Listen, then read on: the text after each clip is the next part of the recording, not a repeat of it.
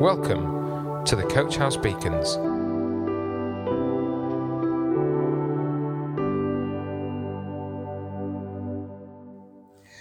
Welcome to this Coach House Beacon called Resilience.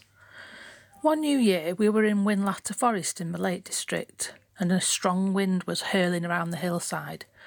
When you looked up at the top of the enormous conifer trees, they were swaying to the extent that they looked like they'd bend and break, toppling down on us, yet they didn't break. They swayed back into their original position as though nothing had happened. The term resilience can be used to describe the majestic conifers in the forest, as one of the dictionary definitions of resilience is the ability of a substance to return to its original shape after it has been bent, stretched or pressed. Now, when you listen to current discussions or reports on the news or social media, you may have heard the term resilience used.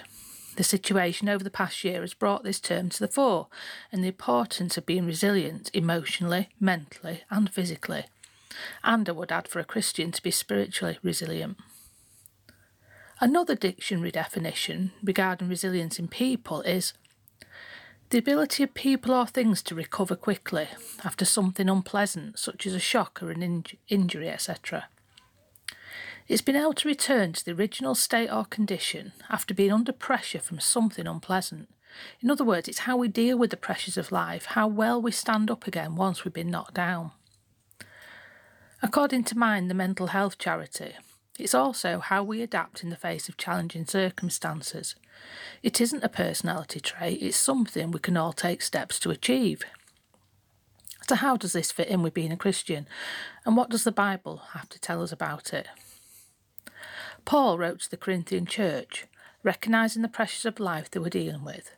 Even though they were at the wit's end and life was tough, there was a way to be resilient, to bend but not break, to carry on despite the troubles. 2 Corinthians chapter 4 verse 8 says, "We are afflicted in every way, but not crushed, perplexed but not driven to despair, persecuted but not forsaken, struck down but not destroyed." I think it's a good idea to look at some examples of people's lives in the Bible. One of the things I notice is they express their true feelings. We're not expected to be superhuman or shatterproof. It's about being real. Secondly, they put the trust in God and have faith in the plan He has for their lives. In 1 Kings chapter 18, verses 16 to 45, is the account of Elijah and the amazing events where God showed His power to the prophets of Baal. Yet a short while after this, Elijah admitted to feeling low and alone. And in chapter 19, verse 4, he says, "I've had enough." He goes on to say that despite doing everything asked of him by God, he was still under threat of death by King Ahab and his wife Jezebel. In Judges chapter 6, Gideon is employed by God to defeat the Midianites, who'd been ransacking the crops and threatening the Israelites, but not without expressing his feelings of doubt and anxiety. Gideon was real in his response to God's request. Verse 15 he says, "Pardon me, my Lord," Gideon replied, "but how can I save Israel? My clan is the weakest in Manasseh, and I am the least in my family." Another example is found in Joshua chapter 1 when Joshua speaks God's command to the people of Israel, who were about to enter the land promised them many years before. Joshua 1:9 says, "Have I not commanded you? Be strong and courageous. Do not be frightened and do not be dismayed. The Lord your God is with you wherever you go." Joshua was realistic and knew that despite being protected and guided by Almighty God for the 40 years they'd been in the wilderness, and despite eventually reaching the land promised to them, they were not super confident in their own strength. They were frightened and they were up against the next challenge.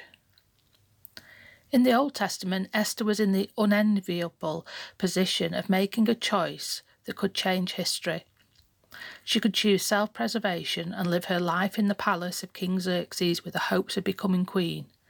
She could choose self-sacrifice and fight for the rights of her people, but risk losing her life for daring to approach the king with a request.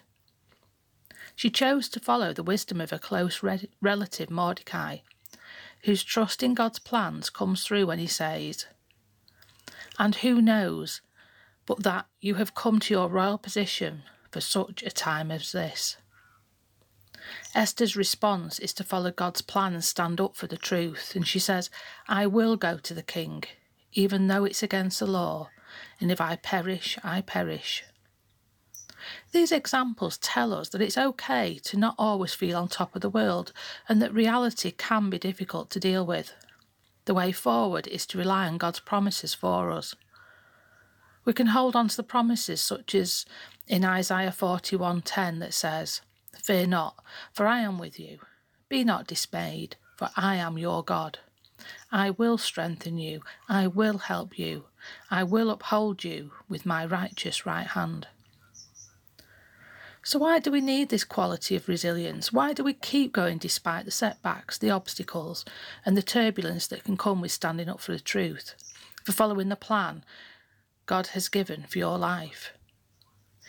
Well, in James 1:12 it says, Blessed is the man who remains steadfast under trial, for when he has stood the test, he will receive the crown of life, which God has promised to those who love him.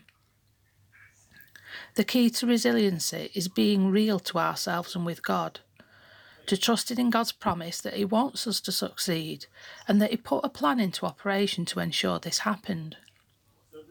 Romans 5 tells us that God's plan to save us was initiated at just the right time when we were utterly powerless. Through our faith in Jesus, we are looking at the long-term plan, God's plan for us all, as it says in John 3:16. For God so loved the world that he gave his only Son, that whoever believes in him should not perish but have eternal life. Resilience is knowing we don't rely on our own strength. We have the Holy Spirit of God to support us every day. Jude chapter 1 encourages believers, saying in verse 20, But you, dear friends, by building yourselves up in your most holy faith and praying in the Holy Spirit, keep yourselves in God's love as you wait for the mercy of our Lord Jesus Christ to bring you to eternal life. One day, Jesus will present us to his Father, and while we continue in this life, we can put our faith in our God, who keeps us upright when we fall down, as it says in Psalm 37. The Lord makes firm the steps of the one who delights in him. Though he may stumble, he will not fall, for the Lord upholds him with his hand. Coach House Beacons, the Coach House Church Daily Devotional. To find out more, join us on Facebook, Instagram, or on our website at www.coachhousechurch.org.